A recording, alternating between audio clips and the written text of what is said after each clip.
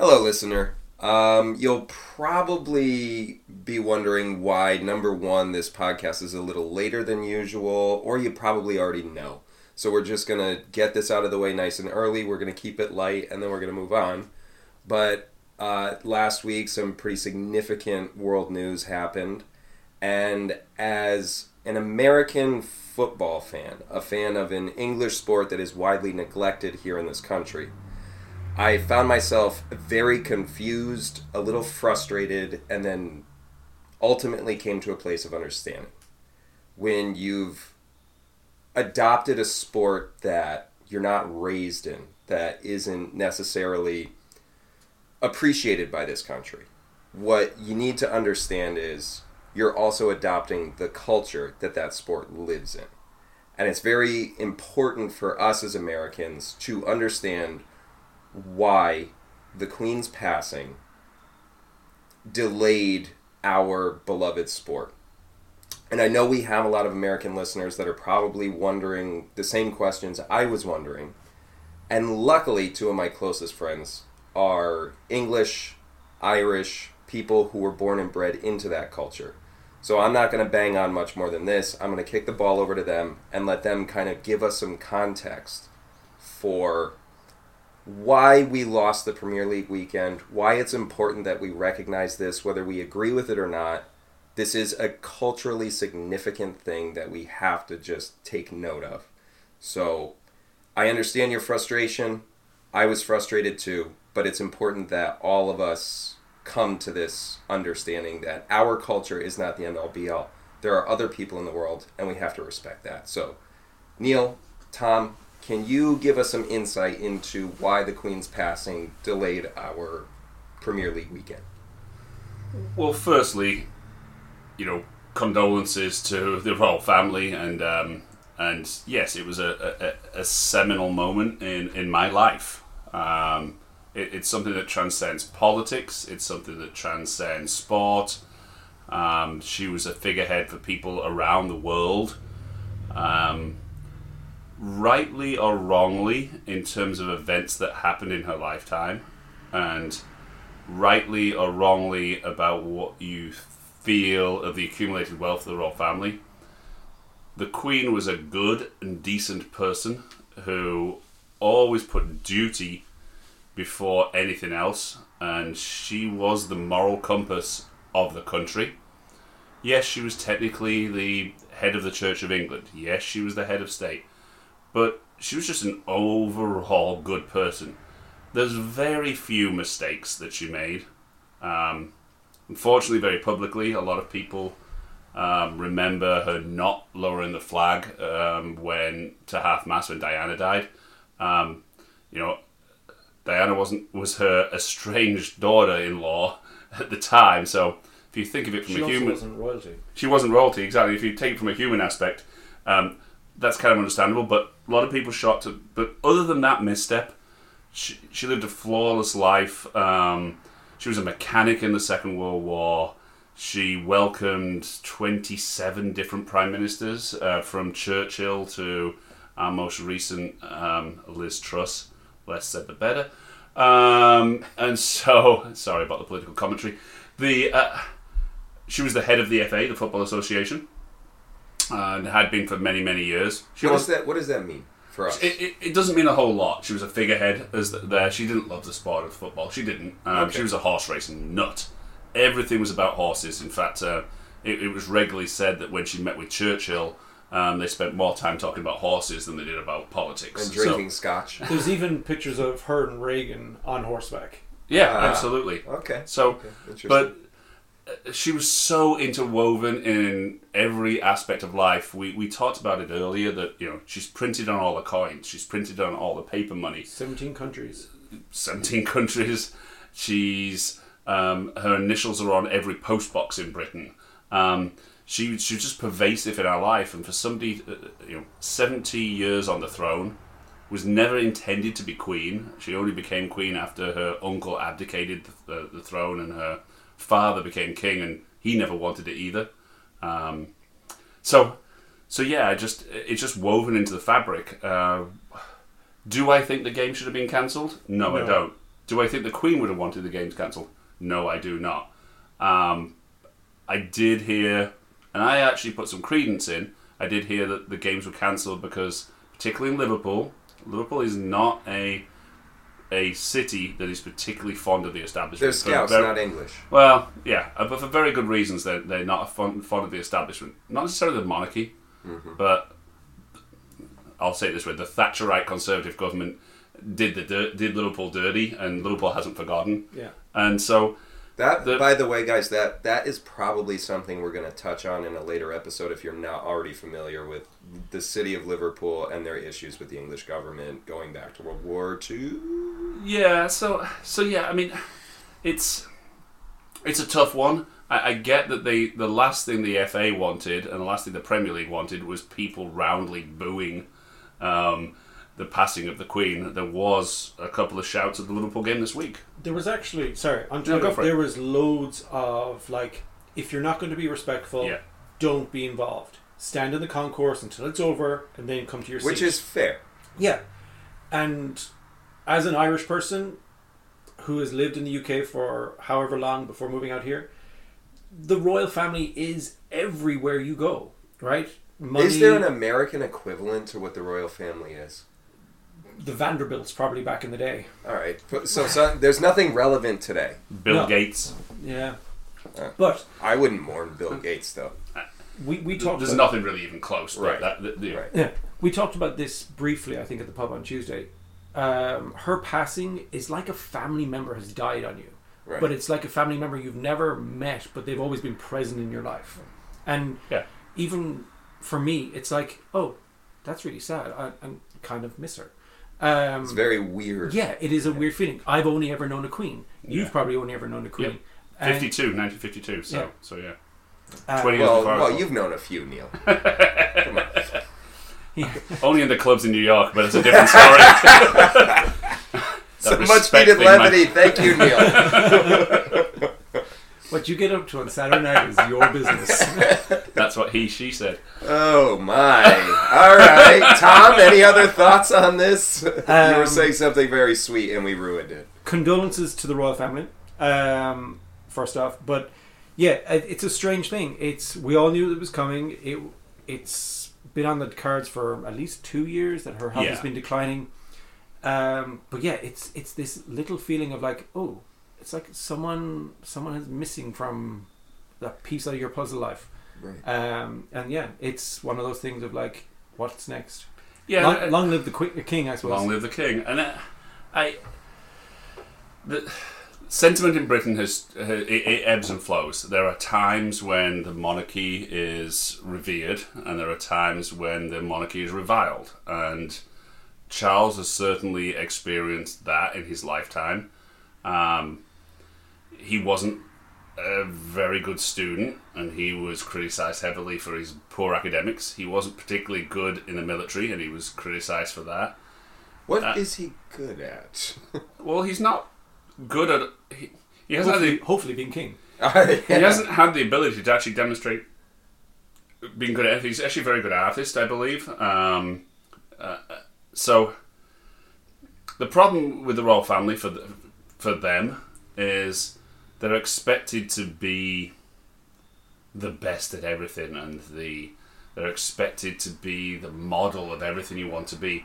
And the fact is, you know, he was a child with ridiculous rules that governed every aspect of his life, and now he's 70 years old and has finally got the job he's waited his entire life for.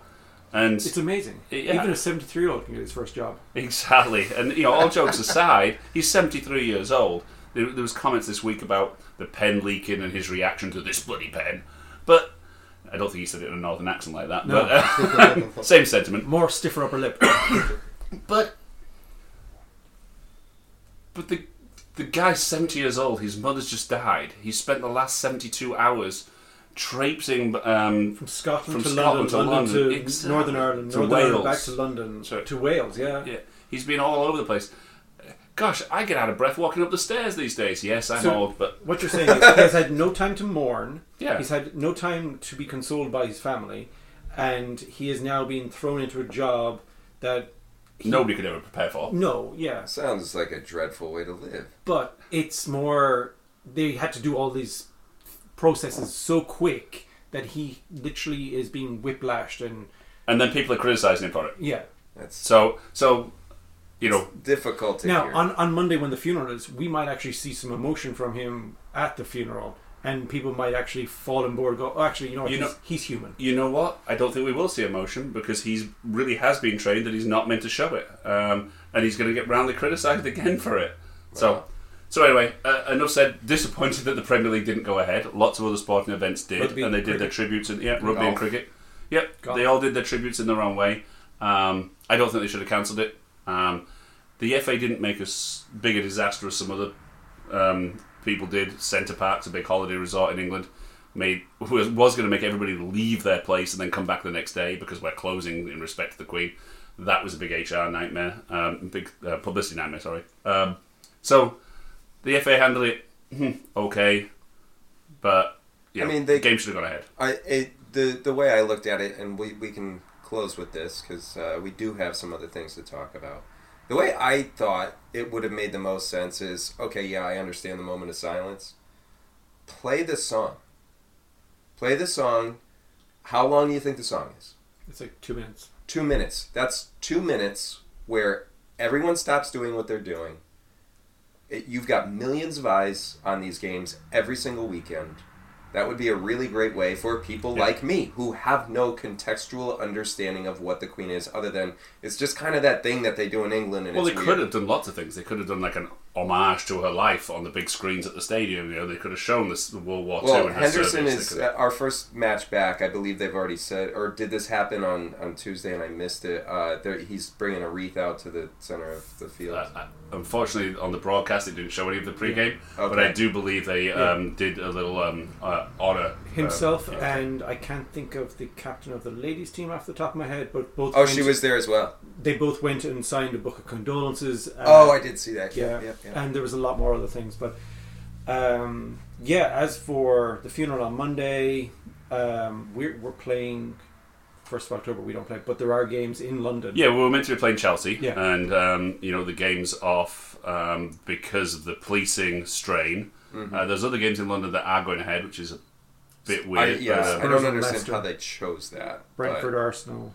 I guess that's not something we should be splitting hairs over. As further frustrating. As Yeah, that is. who knows? And then United Leeds is off because the Greater Manchester Police have been called in to help in the event, and you usually need a lot of police to police a Leeds Man United game too. So I Understood. They're pretty old rivals. Yes, they are. I mean, I wondered whether that game was cancelled because there can be trouble, and they didn't want any trouble coinciding with the That days makes of mourning. sense. That's bad But, PR. Yeah, so as I say, didn't think the FA handled it brilliantly, but I am looking forward a lot to the football being back on again. Yeah, can't wait. All right, guys. Thank you very much.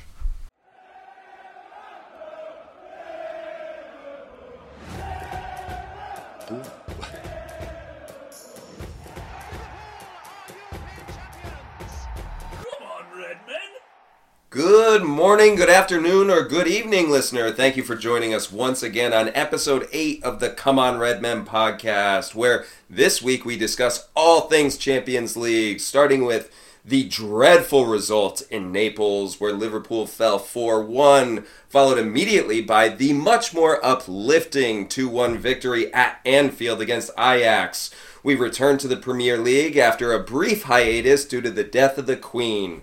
And we finish off with chaos in Chelsea, the sacking of Thomas Tuchel, stealing the flavor of the week, Graham Potter, in a record-breaking manager transfer from Brighton.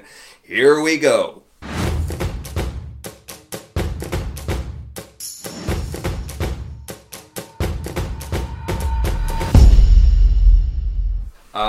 The first thing we have to discuss is it's been over a full week since we last talked to you, so that means we have to address the bloodbath in Naples. Arguably the worst performance I know I've seen, at least under the Klopp era, that Liverpool had. I'm not sure what's more sad. the death of the Queen or Liverpool's performance in Napoli? I know what it is for me. I know what it is for me. God save the King. Tom, why don't you take us through, just wade us through those dark waters? Yeah, lots of waiting. We were horrible, is the only way I can describe it. We were not on the top form. Napoli came out the blocks and they just wanted to fight us every aspect of that game. As it should be. Yes. But They were very good. We just sat back and waited, and still we did nothing for 90 minutes. Yes, we got a goal, but we didn't show promise. The only player on that team that deserved to be on that team that day was Diaz. I was going to say Diaz. Yeah. Who did we play early in the season? Leeds? Who did we draw with early in the season? Fulham. Fulham. It was Fulham, thank you. And it was some team in white. But yeah, it was similar to that game. I felt that we felt as though we deserved to be there. We're Champions League 4 in 6 years, and 4 finals in 6 years. Where we were in the final last year. This is just Napoli, you know. And it was the same thing with Fulham. No, I get it. Second in the league, we don't have to turn up against these guys who are newly promoted. It's just that lackadaisical attitude. Yeah, I totally understand. It was like, we are Liverpool. We are royalty. Yeah. Right? We belong here. No. Topic. We belong here. We'll play our game and you'll play up to us, not the other way around. And we stood there like 12 o'clock half struck. Yeah. We did nothing. It's atrocious. Trent was the worst player on the field for me. By far. Ooh, no, I can't agree. Well, there Milner were also two. had a pretty bad game. Gomez. I was going to And say you- Joe No, Gomez had to do the job of 2 people. So No, I I don't hate give him Trent. as much shit. But he got But pushed so off the was ball Trent. too easily. So Trent was also.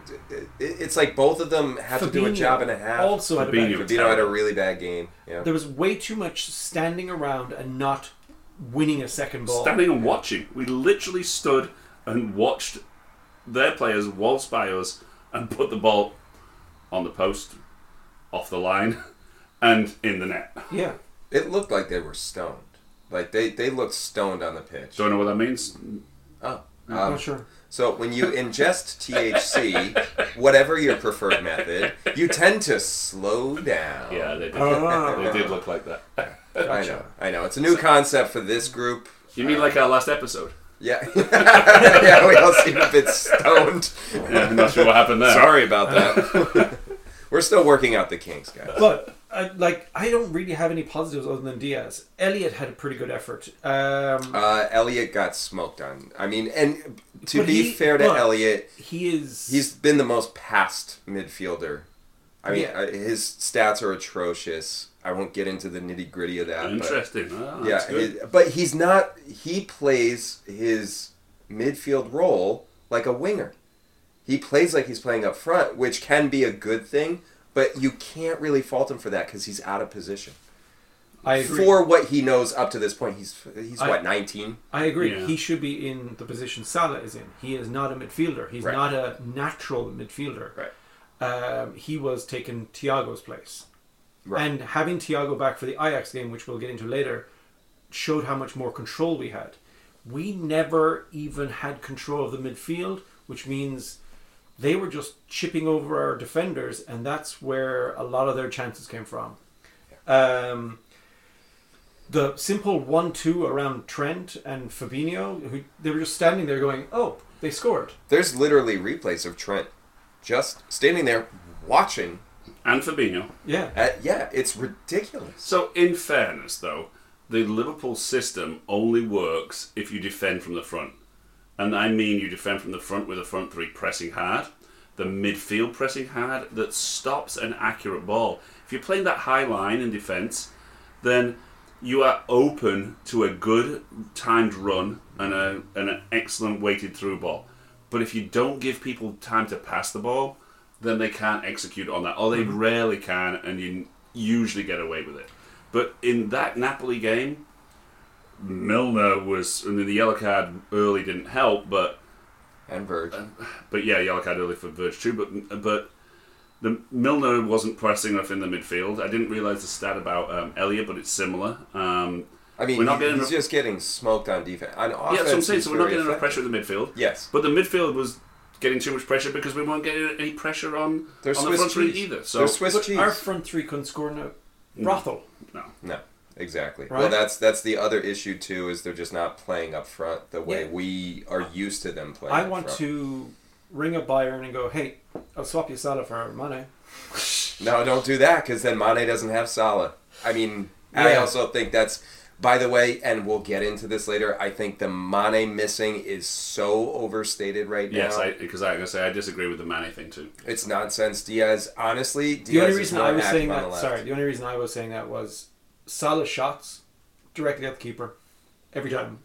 Yeah. And he's getting more and more consistent at hitting the keeper. But here's the problem. Here's the problem, and I've kind of broached the subject on a couple of episodes previous, but Salah's playing out way too wide, and for whatever reason, and I've heard it theorized that it's Klopp trying to make Liverpool unpredictable, which I find to be, frankly, horseshit, is Trent is the one, instead of overlapping and having Salah cut in, Trent is the one that's cutting in, and Salah's going wide against the touchline, and Salah is useless that far wide.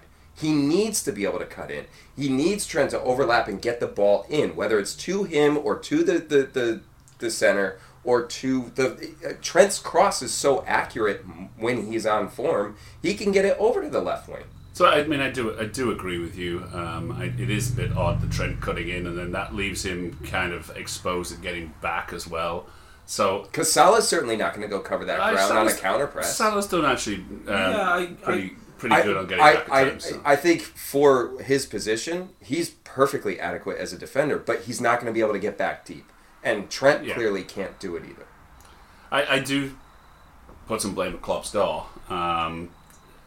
For some reason, no knowledge to him, he doesn't seem to have instilled into Diaz, Firmino, Salah, Diaz, Darwin, Salah, whoever's on the field, to press.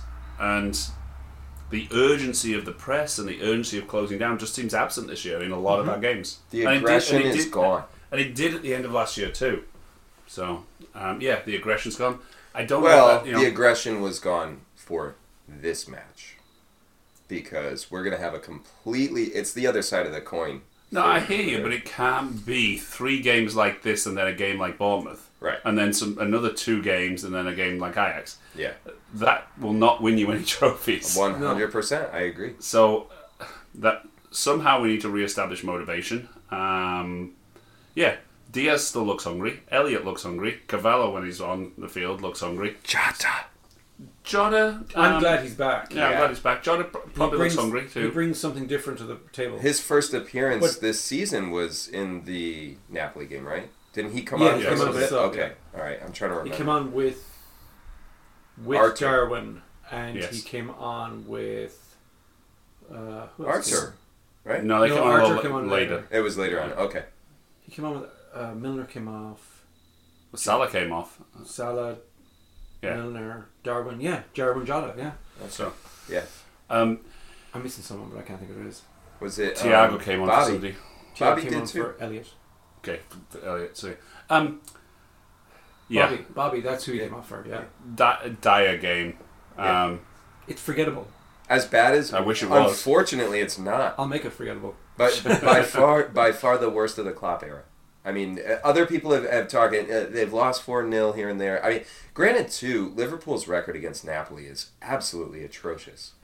I don't put a lot of stock in the previous record stuff. You play the team on the night. We have a different team. Yeah, it's I know a lot of people bring that up, and, I know.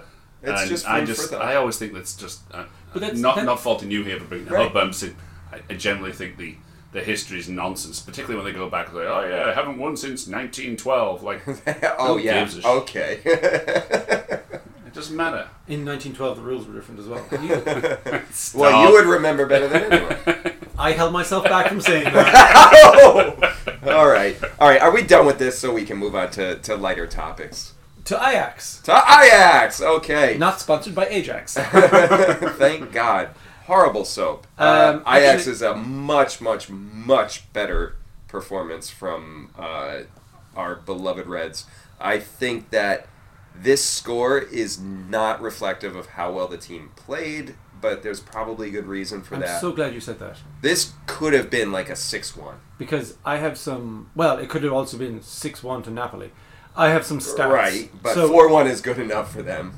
So in the Napoli game, we had 15 shots to their 18. Well, hold on. Before we start pouring into the stats, let's talk about two things. Thiago was in the whole time. 1 second. This is where I want to... All right, go on. So the comparison and how we were very different. 18 shots for Napoli. 8 of those were on target. 15 for us, 7 on target. Against Ajax, 24 on shots for us, 10 on target. 3 for Ajax, 1 on target. That shows that we had a lot more possession. And yes, we did. Actually, we had the same possession, 57%, for both games. That I did not realize. Yep. Interesting little nugget there. I think there's two glaring... But that's the second half, because we controlled the play in the second half and played around the box. Well, I think there's 3 big things for me. There's 2 very glaringly obvious things, and that's Thiago and Joel Matip. I think those 2 players, and then obviously Bobby was in there at some point. We started. Those guys are so important to this team. And I think going forward, I know that you and I, not that we got into an argument, but at one point I had criticized Joe Gomez in a game. Yep. And I'm his biggest defender. But I won't defend him for the Ajax game. And not only that, I believe it was last week's episode. Sorry, the Napoli game. Sorry. I believe in last week's episode I said Virgil and Matip work well together. You did. And we saw that on display. And I'm not even talking about the 88th minute game winner. I mean, Matip makes a difference. He does. He runs through the middle, through the... It only takes him 3 steps to get from one box to the other, for Christ's sake. He's not a giraffe. Are you sure? Look, I still like Joe Gomez, and I do too, for the record. And I think I still prefer him over Matip, but I cannot justify... I know, I see your face. I can't justify that based on a couple of performances here. I think maybe I'm just remembering the Gomez of a couple of years ago, and then Matip's injuries as well. That's a fair point. So, I mean, Gomez was the one of the number one England centre backs, Mm-hmm. and he was there on merit. Mm-hmm. Maybe I'm just remembering that too much, but it certainly was very refreshing to see Matip. Matip played the second half, by the way, against Napoli. And that's made the difference that we didn't score. They didn't score more than 4. Yeah, I saw Gomez be brushed off the ball a couple of times against Napoli, and then in the second half, almost the same incidents with Matip, and the outcome 180 degrees difference. So Matip was strong against their attack, poked the ball away with those long legs. Mm-hmm. Gomez was brushed off the ball, and the ball was poked past him, and the goals were forthcoming. So, in fairness to Gomez, he hasn't played a lot. His form might be not quite there. I mean, there are reasons to still believe that Joe Gomez could be everything we want and hope him to be. This could just be too much too soon for him, all things considered. He's been injured. He didn't get a lot of playing time last year. So I'm still giving him the benefit of the doubt. I just think Matip is... And I hear you, or it could just be done. I mean, injuries take their toll. He's had 2 seasons out, and maybe Ox I'm is just... a prime example of what an injury. Who? Ox. Exactly. Oxlade Chamberlain. He's our number 15. I'm still not understanding what you're saying. This guy, we bought him from Arsenal. Right? Played amazing, and then in the middle of a Champions League campaign, got really injured and has never been the same since. Actually, I don't even think has he played like more than 3 games? Since? For this, yes, he had. Oh, since? Since. I don't think he's... Only League Cup, I think. Because he got hurt again last year. That just proves how a good player or a rising player... Kate is another example. Well, if we want to poke at that. he has 27 injuries over. Well, you posted that. We've got our group chat for the podcast, and you posted that one gigantic graphic of every injury spell he's had. It was pathetic. And these are the two guys that have done so little time in our side when we need midfielders the most, that are both publicly come out and say they don't want to stay with the team if they're not going to get minutes. We need to get back to the Ajax game because Right. we won. Yes, we won, yes. and Gomez didn't play, and Gomez Keita didn't didn't play. play. So 22 injuries 22. still on the 22 injuries. injuries. Anyway, from the year 2015 We to got 2022. 22. All right, good number. The year of our Lord. As we were saying, thank you, Neil, for kicking us back on course here. I think Jota is, and I can't believe I'm saying this because I was Darwin's biggest advocate going into the season. I think he's our best option as a striker right now. I hate that you're right. Yeah, me too. And We just spent 85, 90 million. and we had him the whole time. Yeah. On my little sheet here, it says, Darwin, what happening? Right? You know what? It's going to take time for Darwin. And we said that in episode 1. We were like, we don't know what to expect from this guy, but let's keep our expectations low because he's really young. He's going to be with us for a while. Let's just let him get into the team. Somebody, I think it might have been you, Tom, didn't want him to start the first week. That was me. And it was you. I was picked going to go with Bobby. you first, so I had a 50-50 I shot. picked Bobby. Yeah, you've picked Bobby, and I said, look, you spent that much money, you put him in the team. Perhaps you're right, Nick. A little bit like with Andy Robertson. Oh, I was going to say Fabinho. When I was we gonna got say Fabinho, Fabinho. same kind of deal. And Matip too, right? He came in on a free transfer. No one wanted him, and he sat for a while. So maybe that would have been a better option to It wait still for a is while. an option too. Yeah. Is he getting used to our tactics? Is Klopp changing things? Like, the word reinvent was mashed around for a little bit. I don't like that word. I don't think we need a reinvention. I think we need an adjustment. That's it. And we found that in Ajax. I'll sink my teeth into a little bit of the tactics about it because we did play a 4-2-3-1 for a pretty significant portion of that I didn't match. even notice that. And we played as good a football as I've seen all season outside of the Charity Shield. And Bournemouth, but that is such an outlier. I don't like using that as any kind of benchmark. We talked about Jota. What do you think is going to happen with Darwin, Neil? Well, his confidence is shot. He's what I don't like seeing is public statements from him when he's saying his confidence is shot. That's a little worrying this early. He's only been here for 2 months. Yeah. And he's 22. I mean, a swift win would break my confidence at 22 sometimes. It happens. You're a Mets fan. I don't think it will break your confidence. The Mets have nothing to do with this. And we're not talking about the Mets right now. Why do we always mention baseball in every single podcast? Because you're doing a podcast with an American who still likes baseball. I'm one of the few. But today I don't like baseball. Go back to football. Here's the I thing. heard. You asked me what's going to happen with Darwin. Yeah. I hope the League Cup happens to Darwin. Oh. And I'm the first to criticise what's become a bit of a ridiculous Mickey Mouse tournament. But I think Darwin needs to get his shooting boots on against, and I always bring this up, Shrewsbury Town. I knew you were going to say Shrewsbury. Yeah, I know, I always do. Is that because Not we lost Stoke. them once? Yeah, I know. No Stoke City? No, with Forget Stoke. lower. So, League Two. so yeah, even I think he needs to get used to the English game, get used to Klopp, his teammates, in an environment where there's less pressure. He can bang some goals in and re-establish some sort of rhythm. I love that idea. So Basically become the new Minamino. yeah, being like Minamino, yeah. Except we won't sell him at the end of it. Minamino had his purpose. Yeah. And he was a great player, and I don't know what he's doing with Monaco right now, but he had his purpose, and he played up to that purpose. It's now the era of Darwin, and he needs to play up to his purpose. I agree with you, and it's interesting you bring up Minamino because in the lack of football this weekend, what I did was pull out my 2021-22 season review Blu-ray, and I put that in, and I watched that. You know it's on YouTube, right? Not this one. No, I bought it for a reason, man. And Minamino's performances in some of those early League Cup matches were fantastic. So, yeah, Neil, I think that's a great idea. Put him in the League Cup, put him in the FA Cup matches.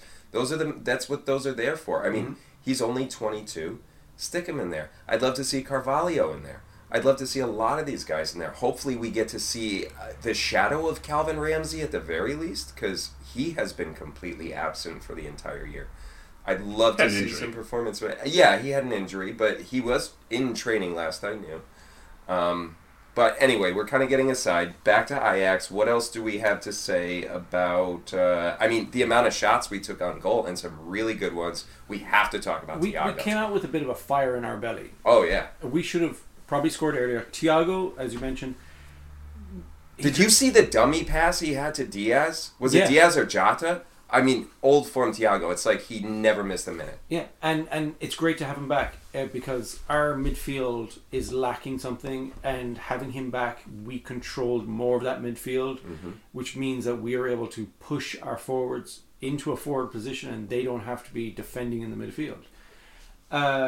Just an incredible difference it makes having him on the pitch. Oh, yeah. He may slow down the game, and people complain about him slowing down the game, but he's slowing it down so that people can make runs, so that people can open them up themselves for space. Yep.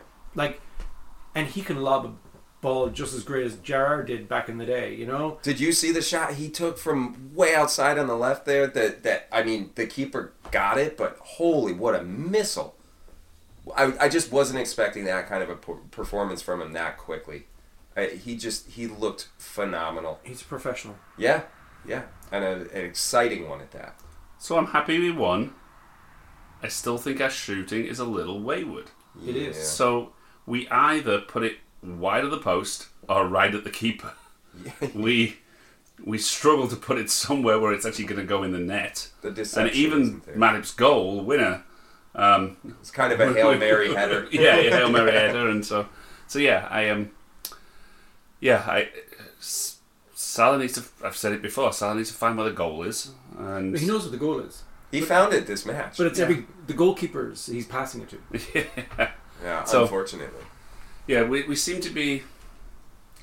And again, I can't believe I'm going to say it with the Bournemouth 9-0, but we seem to be lacking our goal-scoring touch. Yeah, we got it all in one shot. Yeah. Most of it. Yeah, and I think, honestly, to your point, and we'll probably close on this unless anyone else has anything to say about it, even the win against Newcastle was sort of a juggle it and pray it goes in kind of goal. We're getting a lot of those. Have we turned into, and I don't want to say this, Tottenham? It feels a little bit like that, doesn't it? I'm not even going to acknowledge that. Other than the 9-0 win, scrappy win against Newcastle, scrappy win against Ajax. I'm not saying we didn't deserve it. We deserved it. We dominated that second half particularly, and it was 40 minutes of relentless pressure. Yeah. But yeah, it's not exactly the Liverpool that we've known for the last few seasons. You just felt in the Liverpool last few seasons that every time we went forward we were going to score. Mm-hmm. I don't feel that way anymore. At this point, I feel like we've got Brendan Rodgers' defence that every time somebody comes up, they're going to score on us. And I feel as though we've got Roy Hodgson's attack where we're not going to score when we go forward. So I'm glad you said that, because right before we go to break, I want to show you guys something that I thought of on my lunch break. And we're not really going to have a lot of chance. We're not playing again until October 1st. So we're not going to be picking our starting lineups or anything. So I want to show you guys what, with the team we have now, injuries aside, what I would want our starting lineup to be based on the solid performance we put together with Ajax. I mentioned the 4-2-3-1. Sorry, listener, I have to page through my notebook. What I have here... What's the theme tune to Heidi High? That's what What I have here is Allison in goal. Okay. Right now, Robertson... Shocked. Right? Kelleher, no? No, I'm not going that crazy. With Robertson hurt, I have Simi at left. Okay. Virgin Matip with, again, Konate's hurt. Trent. I'm leaving Trent out. You're leaving him out? No. I'm leaving him out there on the right. I'm okay. sorry. I misspoke. I want Thiago and Fabinho in the midfield. I want Diaz, Firmino, and Salah. And then I want Jota. Up front? Yeah. And I'll tell you why. So, as long as Salah, if Firmino drops back, and he can play that like forward defensive, but can also play an offensive role, so he can kind of be in the middle there. And you have Fabinho and Thiago. Thiago comes out wide, he pinches in. Trent can come up along the channel and come all the way up and overlap Salah, with Salah coming across, and then having the phenomenal threat that Jota can be up front. Now, I know Jota can be a little chaotic with the ball, but you also have Bobby right behind him, depending on how they're playing. I think that'll really help the high press, because you can still have Simi, Verge. So no Carvalho and no Elliott? So I have Elliott as a sub. I have my 7 subs here. Darwin on the bench, Elliott on the bench, Gomez on the bench, Milner on the bench, Arthur, Curtis Jones, who I feel like we've all kind of forgotten about. Yeah. Not that he's impressed a ton this season, but it's good to have that option in there. Another one who needs the Carabao Cup to get a few minutes. Yep. And then I have Carvalho, but he's still injured last I knew. Okay, so I believe so too. So, but I was, that's maybe... I like your lineup there and everything, but why can't Darwin play the Jota role? I just don't trust him to. And Jota's proven. Yeah. Jota has a lot more minutes under his belt. He knows Klopp's system very well. He works with these guys very well. Darwin, I can see your point with Darwin. Like, he needs to prove himself. Playing, like, he came from Benfica. Portugal League is 2 teams? Porto and Benfica? Yeah. Sporting may disagree, but okay. Especially after this week. Yeah, okay. But for the most part... Your point's fair. Yeah. Most... yeah. Well agreed. My teeth are falling out. Benfica are not Liverpool, so they're not as intense. They don't have as much games in Portugal. They don't get as far in the Champions League, and they have 1 cup in Portugal. I believe so. Yeah. A bit like Spain, I think they have 1 cup. I would have no idea. There's 64 games if you play every game in the English League, including Champions League. It's going to be an uphill battle for him to learn how to fit in to this. And I think we need to have patience with him, and we need to play the hot hand, and Jota's going to be a better option for us right now. I know we spent $1 billion on Darwin. He's just another Andy Carroll. Another Andy Carroll. Oh, no. Not yet, he's not. Only in hair. No, that was a stupid 50 million buy on a... This is a smart buy on a young player. This is a smart buy on a young player with a lot of talent that's very raw and needs to be refined. Same transfer window we bought Suarez. Just saying. And a lot cheaper. And on that note, let's take a break.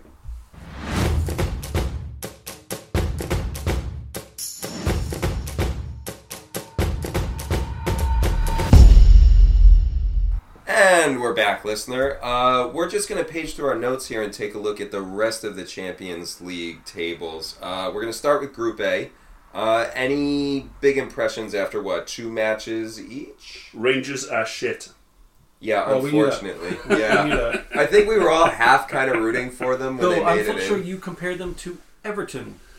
Also shit. Well, they had come out with a fighting spirit, apparently. What? They played blue. I think they'll give us a tough game. I'm worried about us playing Rangers. Yeah. But I wasn't worried about Napoli Rangers, and I wasn't worried about Ajax Rangers. That's the freaking problem, and that's my comparison with Everton. You had a great point about that. Yeah, and so I still feel that way. Now, I hope I'm completely Wait, can you reiterate your point? My point is that Everton may be crap, but when they play against Liverpool, they play up and play us tough. That's why I want them relegated. When Everton play all of our rivals, they lay just down their normal crap selves and they get beat. So we end up with tough games that nobody else does. And it's not the same with the Manchester derby in Manchester because Liverpool play Manchester United tough too. So it's just different. Rangers, it's going to be the Battle of Britain and they're going to play us tough and gosh, we don't need it this year. We need to be playing against a Victor Plzen, somebody who's going to roll over for us and be overwhelmed by our history. Nobody should be, but people are. People are intimidated. Yeah. But this year, we need those kind of things. You sounded a little entitled there. As in, like, Liverpool are entitled to be. Well, that's I the know, problem. and Currently, they're not playing up to being entitled to be in the I Champions totally agree, but it is still there is a fear. Anfield strikes a fear into people. Yeah. It won't into Rangers. Well, if you watch the All or Nothing with Arsenal, they play "You'll Never Walk Alone" so that it's in the mentality. You of the live player. in their heads before they even get yeah. to Liverpool, right? And for these like really weird, almost cultural rivalries, Yes. more than football rivalries, that doesn't mean shit to these teams. Yeah. These teams are ready to come in fighting. If anything, it feeds them. I mean, isn't it Celtic that sings "You'll Never Walk Alone"? Yeah. Yes. So like even that, if they're not going to make it anywhere in this competition anyway, because they're just as bad, but. Like, it's that kind of stuff where some stuff is not going to phase these teams coming in. And it's, like, kind of a Liverpool-specific issue where we've just got too many rivals. So, October 4th, we play Rangers. We'll see how it is. I hope I'm hopelessly wrong and we put a Bournemouth on them. Well, we could. That's at Rangers, right? No, it's at Liverpool. At Anfield. We're English the way we do this, you know. Home team first, not... That's what I'm trying to figure out. But we already... Okay, yeah. It's not Rangers at Liverpool. It's Liverpool versus. Gotcha. I know this is a heresy, Tom, but I'm beginning to kind of like that kind of What? Liverpool at Rangers kind of thing. Yeah, I know. Sorry, I have a Inspector Dreyfus tick coming over yourself. That's a Not very easy way to understand it. But I either way, home team first. Okay, so that's good. So yeah, Napoli top in the group. I'm surprised. I thought we would be top in the group, and I thought Ajax would be second at this point. So same. No, I thought Napoli were going to be second. Ajax. Well, they're look not, at you, Mr. Smarty Pants, huh? But Ajax are not the Ten Hag Ajax that we know. That's true New, too. Sorry. Yeah. Now they're the Man United Ajax. Any We will other see. of these? Ajax Napoli is going to be a great game. That's going to be a really good game. I think that's That might save our bacon. It might. I think it's going to be a tough game, but I'm looking forward to Liverpool versus Rangers. I watch a lot of the Scottish Premiership. You do? Just because it's on TV. Does anybody? I might be the only one. I couldn't tell you anything. 500 fans from Forfar used to show up in the stadium to watch the Scottish Premier League once upon a time. I guess what I should say is it's on my television a lot. Okay. But we can move on to Table B unless you guys have anything else to say, other than the hideous goal differential we have sitting in second. Well, it's in reverse. Why is Porto at the bottom, Atletico Madrid third? Surely you wouldn't expect that. There's this lowly Club Bruges, or whoever they are. Lowly Club Bruges. Yeah. Whoa. This is where De Bruyne came from. So it's not a low-level club. Also They've a had some great good... movie. No, you keep mentioning this movie. I love that movie. It's one of my all-time favorites. Bruges, they're not a bad team. They just... It's a lovely city. No palm trees, though. Never been there. Never been there. Is there a seaside involved, by chance? Lots of cathedrals about there. I only know that from the movie. 4-0 drubbing of Porto. That was the shock result of the week. Brutal. Although, I say that, Bayer Leverkusen's 2-0 against Atletico. Also surprising. So yeah, weird old group is Group B. Yeah, I would say I agree. This is the strangest group of the bunch, and probably, would we say, the weakest in terms of talent top to bottom. Well, Liverpool and Rangers are making a play for it in Group A. Let's just say our initial impressions were Yes. Group B's the walkover group. Yeah. And they're kind of beating each other up in a really weird way. Yes, they are. Not a lot to say there, though. A lot of teams I don't like watching. Group C, Bayern Munich, the death group. Barcelona, Inter Milan, and Victoria Plzen. I mean, it's working out as I would anticipate. The top three, Barcelona, Bayern, and Inter, are all just taking points off each other, I guess. And They're all taking points off Inter by the look of it. Yes, true. Bayern Barca, which was yesterday, 2 days ago. Yep. That was a great match. I did catch a chunk of that one. Yeah, Lewandowski let him down. Yeah. So, yeah, he missed 3 really good chances in that game. So early and in the first half. But he's kicking the piss out of himself for that too. you think of all teams to do that absolutely. against? I know. I mean, jeez. So how's it going to end up? Much like it is right now, probably. That's my guess. Yeah, me too. I'd like to see Inter second though. Barca go to Europa. just because. Well, I'd like to see Victoria Plzen first if we want to say what we'd like to have. Oh, if I'm like, absolutely. I like Barca knocked out completely. Yeah, exactly. Just dessert. Sporting at the top of Group D. This other third team from Portugal that we just mentioned. We were just taking the piss out of Sporting, and all of a sudden, they've got a +5 goal differential on the table. I was hoping for more of a fight for Marseille, but hey ho. Does it surprise you then? It does and it doesn't. Tottenham though, again doing Tottenham things. Lost their first game of the season. Conte in Europe, automatic. Tottenham doing Tottenham things, and that's obvious. Yeah, shocking, really. I mean, conceding 2 goals in the 90th minute plus. So. Yeah, that's tough to watch. Frankfurt, kind of the forgettable team of the whole.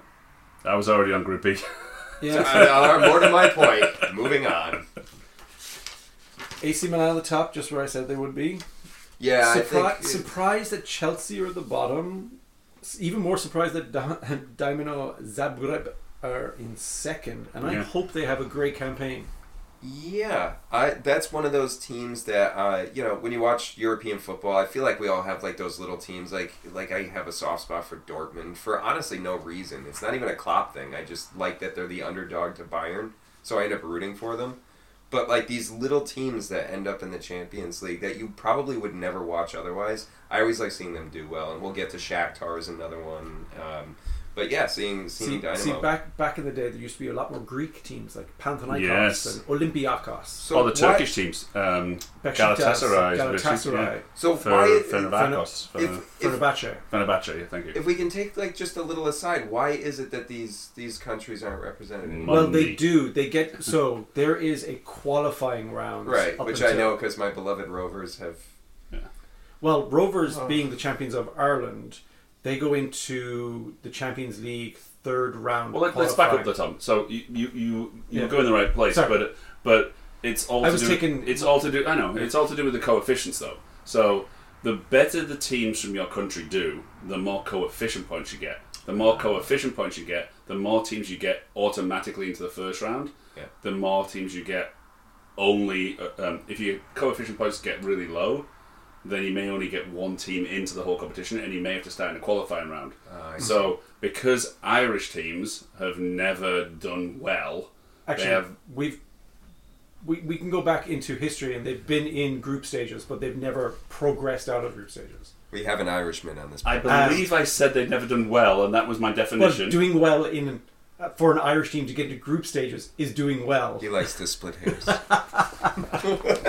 They don't have many coefficient points. I like that he's doing this in defense of my favorite first favorite football team, the Shamrock Rovers. So that's how it works.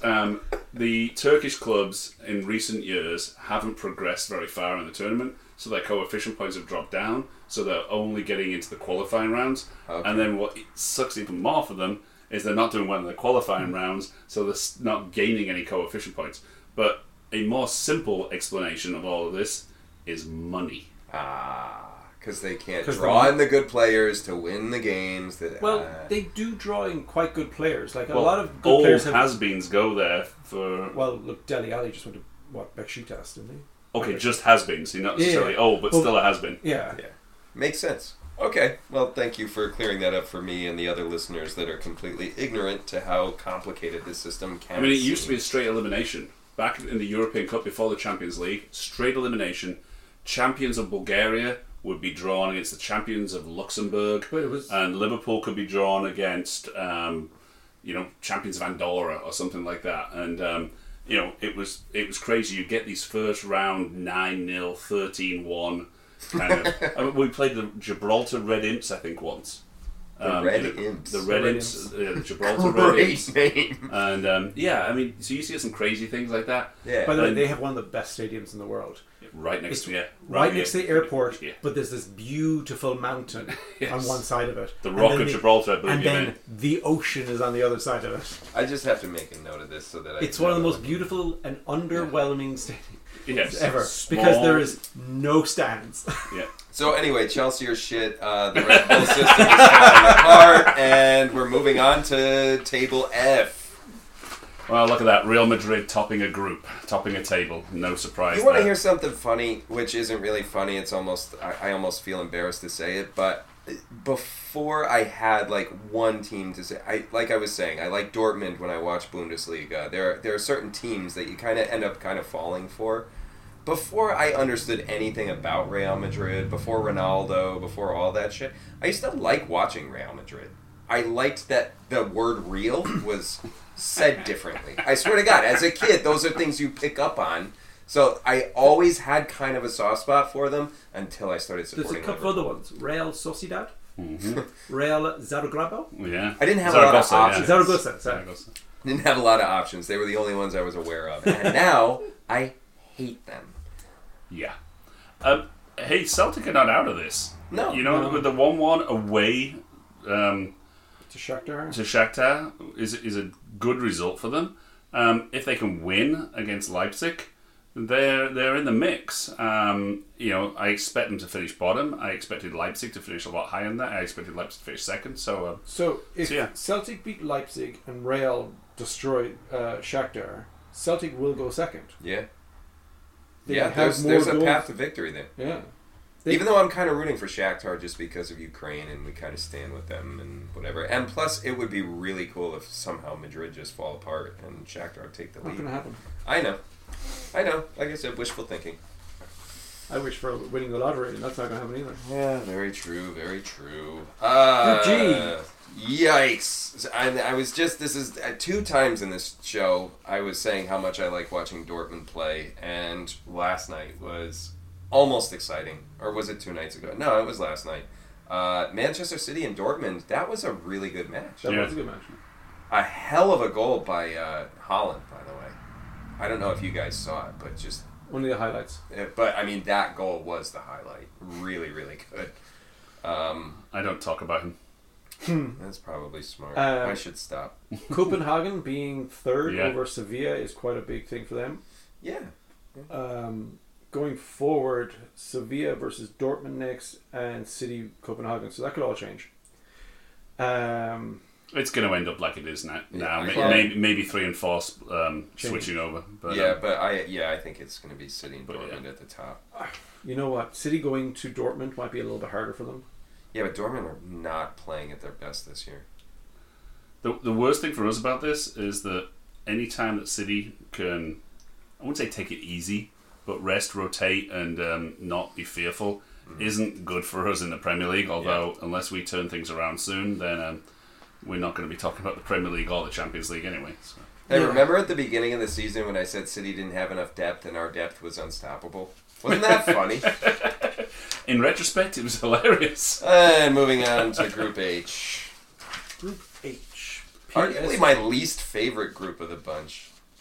I don't like PSG for obvious reasons. Well, this is my favorite group because Juventus are not doing well. Yeah, but I don't like Juventus. Hey, we touch anti-Israeli, is that what you're saying? Oh, God. That's Whoa. a touchy subject for you and I, Neil. I wonder why that is. There is no anti-Israeli or anti-anything other than bad stuff sentiment on this podcast. And bad stuff is bad stuff. You know what that is. PSG is doing what PSG does for now. Hafia were holding them at 1-0 yesterday, which was nice to see. That was exciting I know. until the 61st minute. Until $1 billion scores 3 goals. The most expensive 3 goals. We had it. It was literally Messi, Neymar, Mbappe back to back. In that order. Yeah. And within like 20 minutes, I think. It was ridiculous. It's just like you go, well, that's what they're supposed to do. This isn't even exciting. If they don't score again, it's disappointing, even if they win. But it was nice to see Hafia have a chance. Yeah, and they played them really, really hard. That was a good match until it wasn't. You know, I tipped Juve to get to the Final Four here, and did you initially have? Yeah, unfortunately, I'm on record of saying that. So yeah, it's they've been terrible. They've been bad in their own league as well. I mean, know. They're just not good this year. They remind me of a club close to my heart. Uh-oh. Barrow? No, that'll be Liverpool. Barrow are doing great. Barrow are in Shamrock third. Rovers? Barrow are in third, and in the freaking promotion places. I desperately do not want them to get promoted because we cannot afford to compete that level. You'll just bounce down.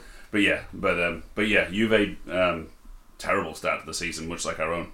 I have a feeling that this is going to be PSG and Benfica all the way. It doesn't... So, tip for the winners of the Champions League right now? Munich. Man City. I was going to say Man City. Munich. All right. I like your pick, actually, Tom. I prefer Bayern, but I don't know. It's too early to tell. I think Liverpool getting some form back into the squad, getting their fit players back in could make a big difference. But what I was going to say was, it all comes down to the draw. That's true. First round draw, quarterfinal draw, semi-final draw. If bigger teams like Munich come up against City, they're going to be great clashes, and they could knock out a bigger team who is favourite. Or at the very least exhaust them. At this moment, a very well-known betting company, PSG is the favourites. Yeah, but I mean, a betting company would have them as favorites. I don't take. But that's what I'm saying. Is like, I can't see PSG getting past the quarters. Well, they never Honestly, do. yeah. Really, that's that's what they do. They choke at the knockout stages. Yeah, because they're not a well put together team, despite the talent that makes them up. They are not a sum of their parts. Well, that's the thing, that they haven't been put together as a team. Yeah, They've been put together as a bunch of prima donnas. yeah, and they play like it. Because if Neymar doesn't pass to Mbappe, then Mbappe doesn't pass to Neymar, then they argue on the pitch, and Messi's just like, guys, can we just play? Hey, Todd Bowley's trying the same thing at Chelsea. All right, that's a perfect time for a break, which leads us Segue. into our next topic. 1 minute, listener.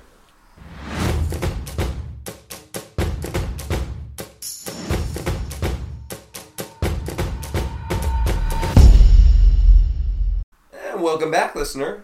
We just finished talking about the Champions League, upcoming fixtures and whatnot, so why not look at the very small amount of fixtures that we're looking at the Premier League this weekend.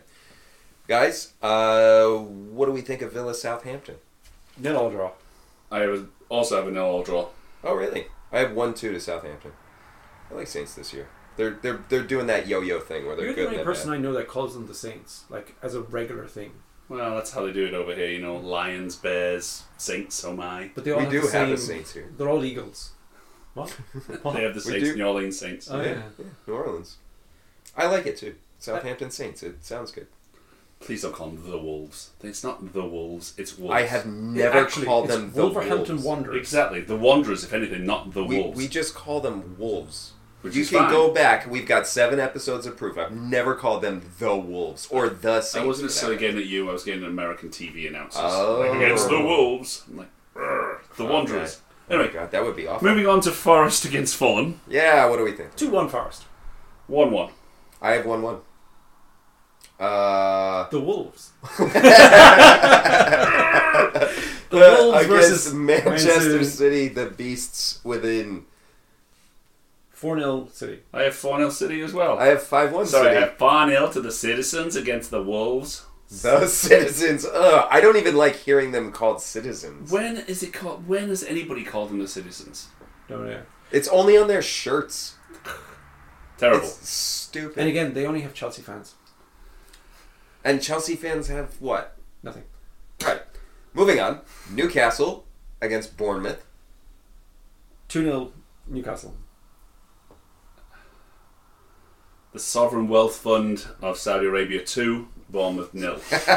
I have 3-0. So we're all on the same page there. Spurs and... Hold on. Oh! What are Newcastle known as? Citizens for Man City. What are Newcastle? I can't think of it. Toon Army. Tsunami. Yeah, but what is their nickname? Black Magpies. Magpies, you're right, yeah. Oh, and I knew that too. Spurs Leicester. No. 1-0 Spurs. Sorry. Harry Kane penalty. Let me say that in American. 0-0. 0-0. I have them 2-0. Spurs. Brentford Arsenal. 1-2. Brentford 1, Arsenal 2. Brentford 1, Arsenal 3. I also have Brentford 1, Arsenal 3. The only interesting match this weekend, it seems. I'm just happy to have football, so I'm going to watch probably all of this shit. Anyway, Everton West Ham. Everton 0, West Ham 8. Oh, sorry. Oh. Sorry, no, that was my wishes. West Ham 1. Everton 1, West Ham 1. Oof. I have Everton 0, West Ham 1. Right. All right. That was the Premier League table. There are 2 matches that were postponed. One of them is Liverpool-Brighton. Liverpool-Brighton. No, that's our first match, October 1st. Liverpool-Chelsea, and then Man United-Leeds, which would have been a very interesting game to talk about. Yeah, so both of those games would have been interesting to talk about for a couple of reasons, but we're going to take a quick break and then discuss the havoc that has been wreaked on Chelsea.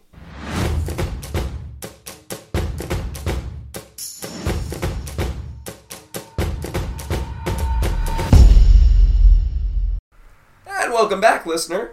We're going to talk about one of the biggest stories in the Premier League. That'll probably be one of the biggest stories on the year. Chelsea, out of nowhere, sacking Thomas Tuchel and going out and spending a record amount of money to transfer a manager that one of our podcasters here has been very high on all season, and everyone is about to see why, hopefully. That is Graham Potter coming from Brighton to Chelsea.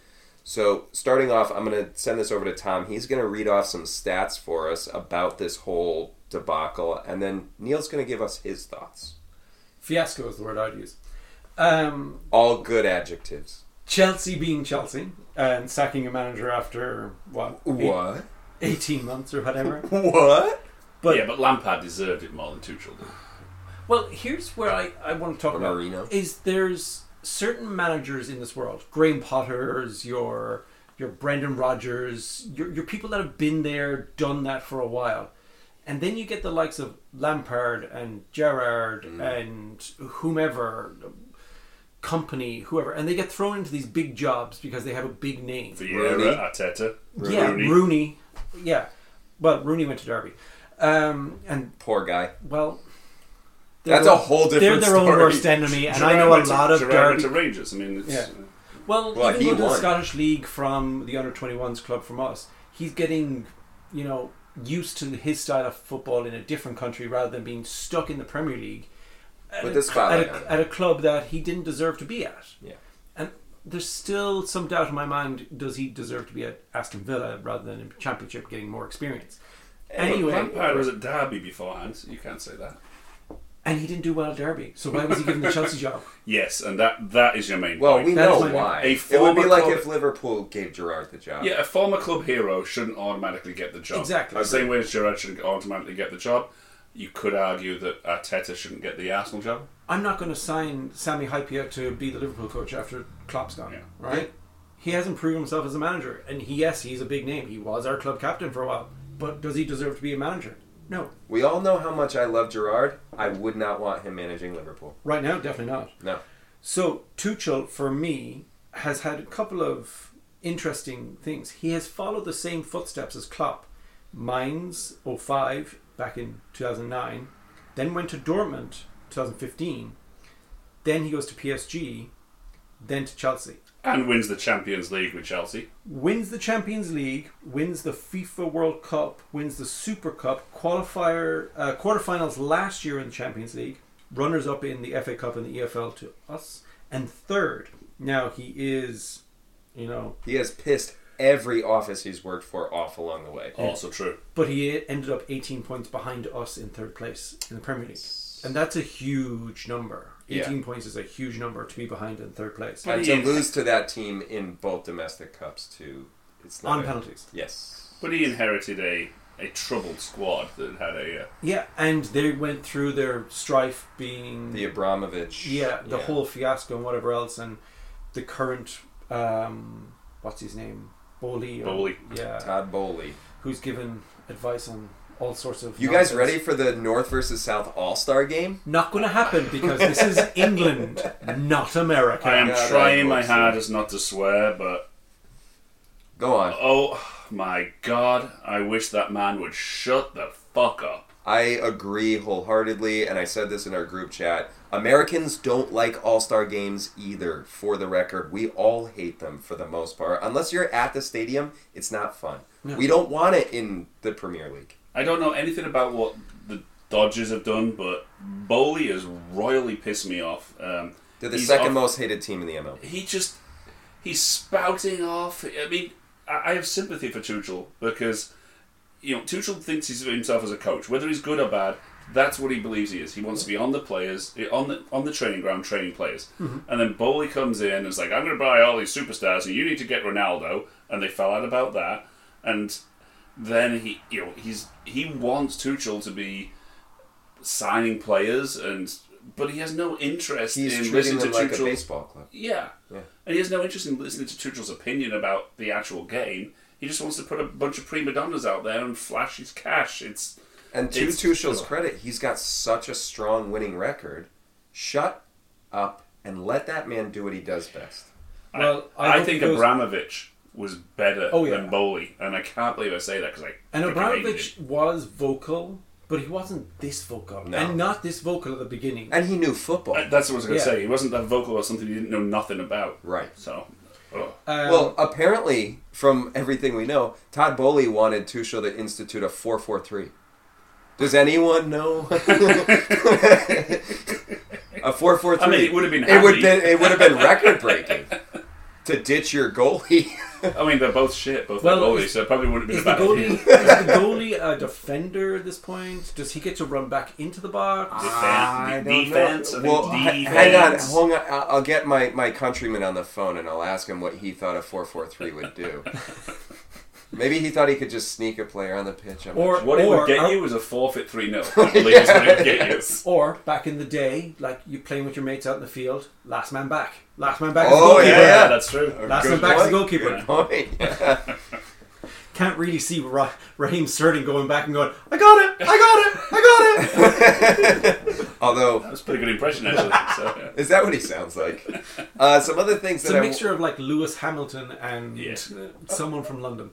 Oh, okay. So huge outlays. You mentioned Sterling. He's one of them. Yeah. 47.5 million. But again, was it the board that brought him in and rather than Tuchel?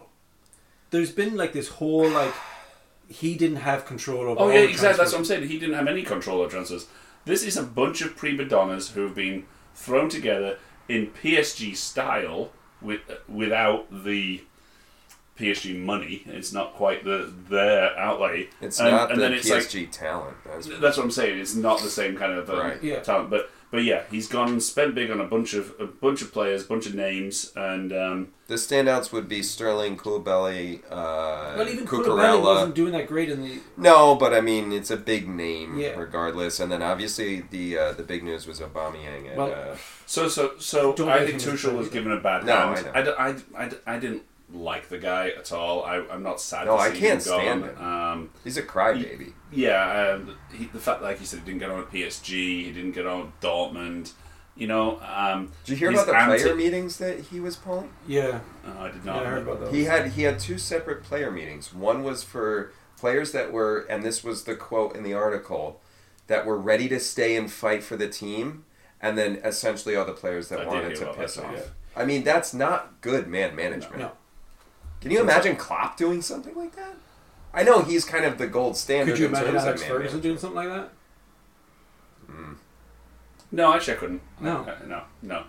Sorry, I classify Alex Ferguson as one of the better managers that have ever done the English Premier League. I don't think anyone would argue that. Whatever you want to call it back. I am not going to say that. I envy you because I just called him a legend, which he is for some people. In his own breakfast. Out of this house right now. I respect that. I will take my leave. Wow, I've kicked him out of my house. You've kicked him out of your house. I get kicked out everywhere. It's why I sing that song at the pub. Yeah. I know. I'm poor Scouser Nicky. So, a quick update on a few managers pre-Tuchel. 100 games in chart. 60 games with a win, so 60% wins. 24 draws, 16 losses. That's Tuchel. Okay. Yeah. Right? You go down to Ancelotti. He had a 61% win rate out of 100 games. Conte had a 65, and the only one that did any better was Jose Mourinho with 67. Yes. You literally just give me a parade of villains. Yeah. Well, that is who Chelsea is, though, right? Gosh. No, the villains are a different team. The villains. Now I get it. God, you're pushing my buttons. You are tonight. He's very good at that. You just don't like getting nicknames. better. That's what it is. I don't. You're right. That's exactly what it is. You're going to be called Macca. How about this? Chelsea's previous managers with winning records are a rogues gallery for most football fans. They are just the guys you don't want to see standing in the box. They're just... And they all kind of look like villains, too, for whatever it's worth. Chelsea fans? What fans? They look like villains. They all went to City. Well, they went north to Manchester. they were like, we wear blue. They wear blue. Let's do that. It's not that big of a wardrobe change. So now I feel devastated because, yeah, I've got a bit of a man crush on Graham Potter. And you have all year. You saw the writing on the wall, too. You called it out in the chat. I said Poach. Yeah, no, it was always going to be Potter, and I mean, as long as Brighton were willing to let him go, and he wanted to. Brighton aren't stupid. 15 million payment for your manager. It's good money to Record breaking. That's a striker for them. Yeah, Brighton actually paid Swansea. I think it was $1 million or $3 million to get Potter from Swansea. But it's a big profit. Well, yes, indeed. So yeah, I've got a question for you. Let's say Chelsea goes well for him. Does he become the next England manager? Ooh. I don't think he will take it. I wouldn't either. He's very smart about what job he chooses. Absolutely. And I'm not sure he has aspirations to be England manager. It's very different international football. Well, Chelsea's very different than Brighton. Yeah. Brighton and Swansea quite similar, but Chelsea's a very, very different thing. It's his first big club. It's his first big six club. Yeah. Which is, yeah. I mean, really is. Because any team in the Premier League is a big club. Yes, sure. Let's say it goes well for him there. No, he will stay there and look to be a club legend. That I think, you know, he'll want to win Premier League and Champions League with them. That's what his aspirations will be. I don't. Yeah. Here's my question for you. Let's say he stutters out of the gate, right? Because he's playing with a team that has been cobbled together by a bunch of other people, and he just can't make the side fit. We saw him do some strange things in the Champions League match that they just played last night. Well, he always does this. He plays umpteen different systems. He's known to play 3 different systems almost during one game. Yes, right, almost during one game. He evidently trains his team on up to 10 different formations, and they're very well drilled in all of them. So yes, he does some strange things, but there's one thing being prepared and doing strange things. There's another thing just doing strange things, and Potter's a guy with meticulous preparation. Okay. So how do you think managing all of these big heads at Chelsea is going to be for him? I mean, that could be a challenge in its own right. That's the big ask. I'm not the first person to say this, but there are certain managers whose job is to knit personalities and prima donnas together, and there's certain managers whose job is to develop talent. I've always put Potter in the second category, and there's a third category, and that's the Champagne Charlie, Gerrard, Lampard, Rooney, and people who get the job because of their name. Yeah. But Potter's always been a develop youth, and I worry for him going to a team where Bowley wants to write checks for expensive prima donnas, and it's a different, very different ball game. It's, you know, Pochettino might have been a better choice for Chelsea than Potter, given Bowley. Yeah. Pochettino has dealt with more higher, I don't want to say higher talent, but higher prima donnas like Neymar. And exactly. Yeah. I mean, he was at Spurs and had to deal with some big PSG. personalities there, then PSG. So I can see Pochettino had... But why did Bowley, or whoever's helping Bowley make decisions, whatever this moron is doing, why did they go after Graham Potter other than he's kind of the flavor of the week? I think he watched Ted Lasso. But here's the crazy thing. Also a crazy thing. You might be right, honestly. Potter is one of the very first managers to move mid-season in a long time. Yeah, that's right. Not since what? It's been like at least 10 years, right? Something like that. Like, we got rid of Brendan, I think it was like late September 2015, and then Klopp came in October We were like a week and a half without someone. Okay, so not quite as long ago as I thought, but that's still a good amount. But of time. but moving between Premier League clubs is Yeah, like that. I'm just saying that's our last time we got rid of someone mid-season, but we didn't get someone from a Premier League club. We got a manager that was unemployed. Yes. So for Potter to move from Brighton, who he was doing pretty well with, well. That's an understatement. They're at the top of the table. Yeah.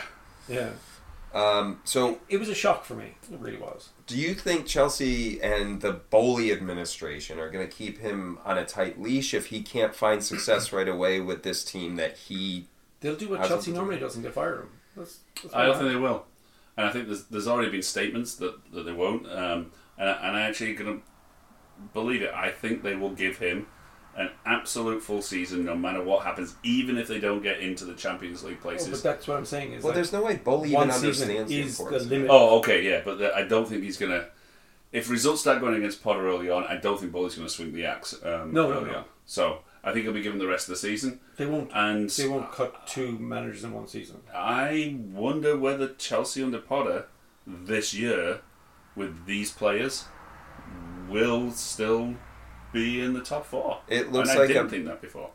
For as much talent as there is in this side, and we know there is talent here, I don't think it's the right combination of talent for what Potter does well. And I agree.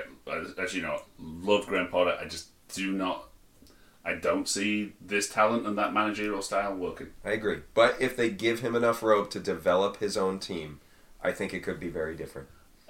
I don't think Arteta was a good appointment at Arsenal, really, but I think Arteta is slowly, emphasis on the slowly, building a team and being given time to build a team at Arsenal.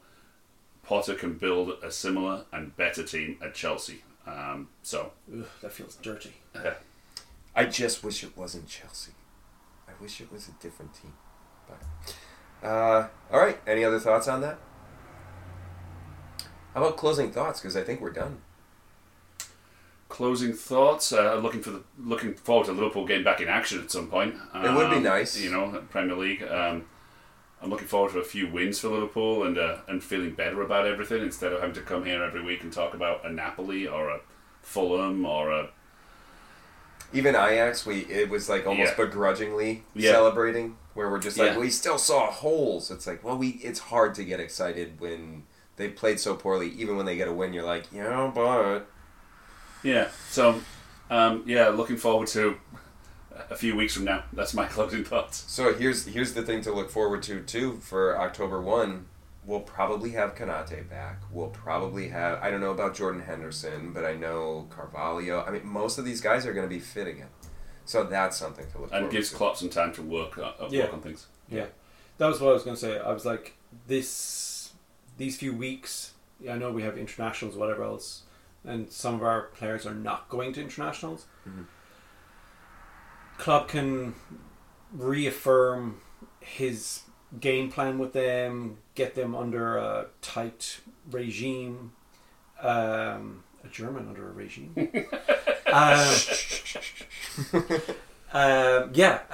Basically, like, I just want them to be the team that we know them to be, gel well together, and just start performing. And the good old, if you can't support us when we lose or draw, don't support us when we win, keeps coming in my mind, because I see so many people saying Klopp out sometimes on Twitter and whatever else. And form is temporary, people. Form is temporary. Yes. Class is permanent. And you know what? If Klopp comes out October 1 in a 4-2-3-1, that means he's listening to this podcast. And that's all, folks. Thanks so much for listening.